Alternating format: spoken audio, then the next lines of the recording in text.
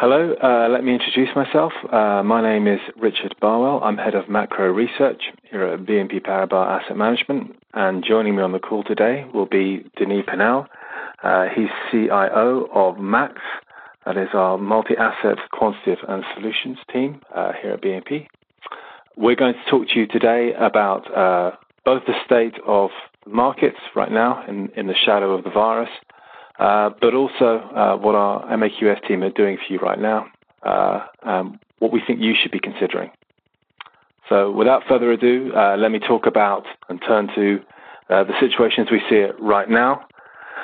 Obviously, the virus poses a severe and sustained threat to society and the broader economy. Right now, we're talking about something like 1/3 cases across around almost 200 countries, and sadly already 15,000 people have died. We know the situation will get worse before it gets better. There will be a catastrophic loss of life and a sharp correction in activity in the coming weeks and months.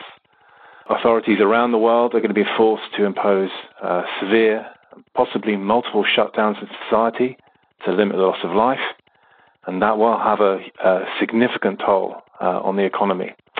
However, our message is, even in that context, fundamentally constructive. We do think this global policy response will eventually help to turn the tide. So what we're looking for in particular is a combination of factors that we think ultimately will help society learn to live with this virus without recourse to this series of shutdowns that will prove so economically damaging and to which the markets have responded. Now, what does that mean? Well, over time, an increasing number of the population are going to acquire an immunity to the virus.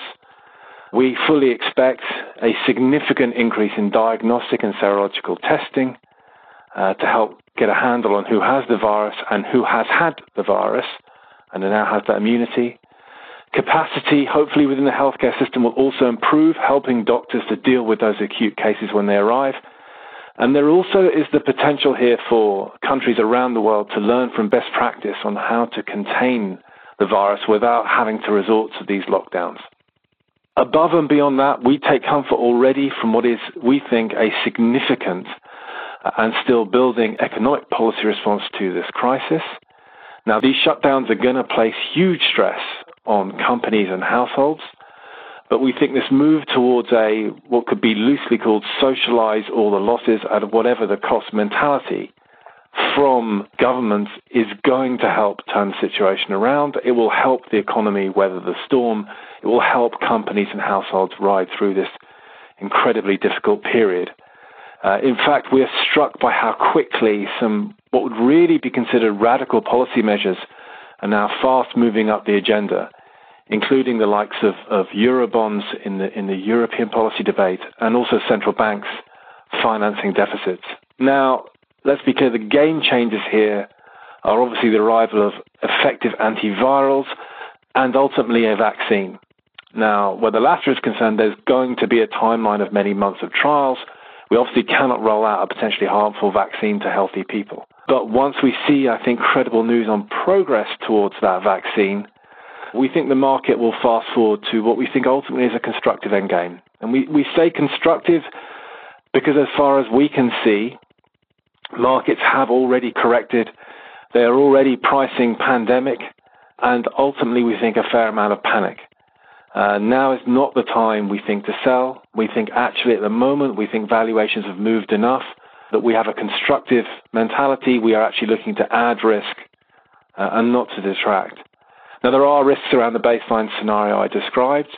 Most clearly, we think about the number and duration of shutdowns that the authorities will have to impose to keep control of the virus and the delay it may take in producing those effective antivirals and a vaccine.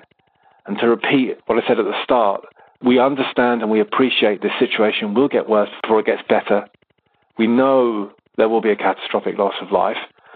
But as we say, I think that the correction has taken place in market, and our view is fundamentally constructive. We are watching signposts closely on a whole range of issues, on the virus itself, on the public health response, on the economic cost of the shutdowns that we know is coming, on the economic policy response, and on the state of business and consumer confidence. But as I said, we are constructive. And on that now, I think I'll turn to Denis, who is, as I said, the CIO of MAQS, who can talk in more detail about what our teams are doing right now for you.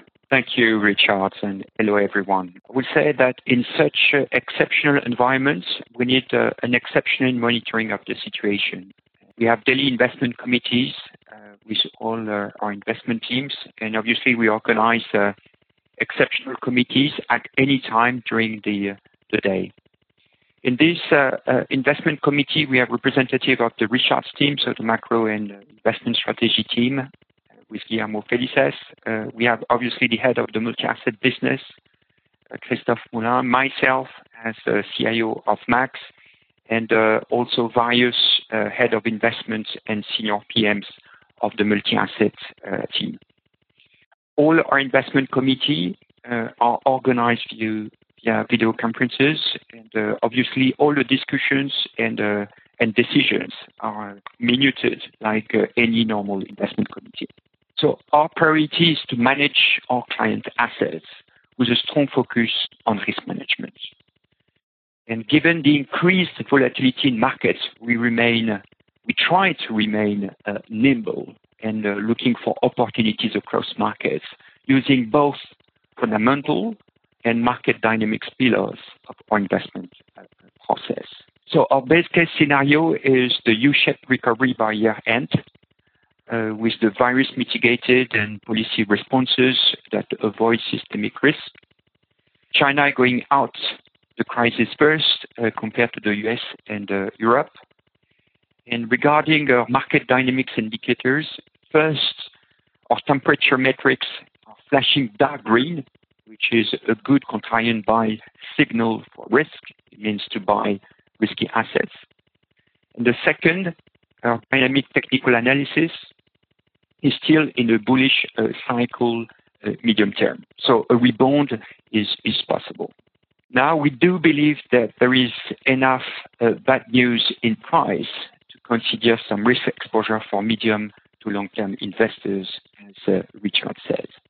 This also reflects our cautiously constructive view on the pandemic and the aggressive policy response that have resulted from it.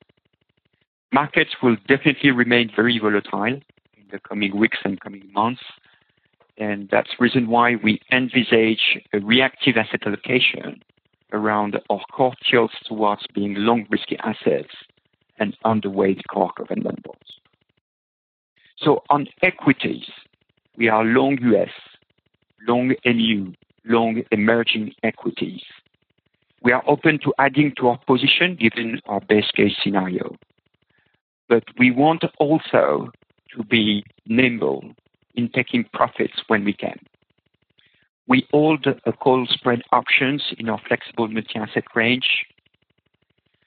On carry trades, we are long emerging debt, hard currency, and we are long MU REITs, i.e. real estate. On rates, we are short core MU bonds, and we have a long US break-even inflation trade. We are short UST notes through options, and we have a US curve steepener strategy in our portfolios. On gold, we still see gold as a very attractive asset in such environments. First, because the central banks are debasing their major currencies through their QE programs. And second, because gold is a quite interesting asset in a risk-off environment. And so after the recent price drop, we decided to add gold to our positions. So overall, our current level of active risk is moderate. I mean slightly below 50% of the maximum risk we can have in portfolios. If we look at the factor exposure, the higher exposure is obviously the market risk because we have a long exposure to risky assets. The second is the short duration, the US, and lastly, the exposure to the emerging and commodities through gold. So these are our main views and convictions. I would say that we definitely remain nimble in such environments and consciously looking for opportunities using both fundamental and technical indicators. So, to summarize across the call, our view is fundamentally constructive, although, of course, we appreciate and aware of the huge humanitarian cost that the crisis will impact on society. But we do believe the forceful policy response, both in terms of health measures and broader economic policy measures to cushion the blow on companies and households, will start to turn the tide. We're monitoring markets closely, as Denis described. We do think there's, looking at the correction, markets are now pricing pandemic and potentially panic. On that basis, we think this is not the time to sell. Indeed, we are looking to add risk in this situation.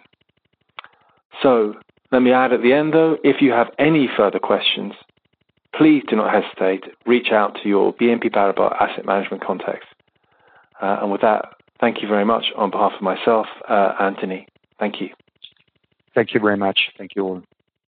This podcast presentation includes a discussion on current market events and is not intended as investment advice or an offer of products or services by BNP Paribas Asset Management. Please keep in mind that the information and analysis in this presentation is only current as of the publication date.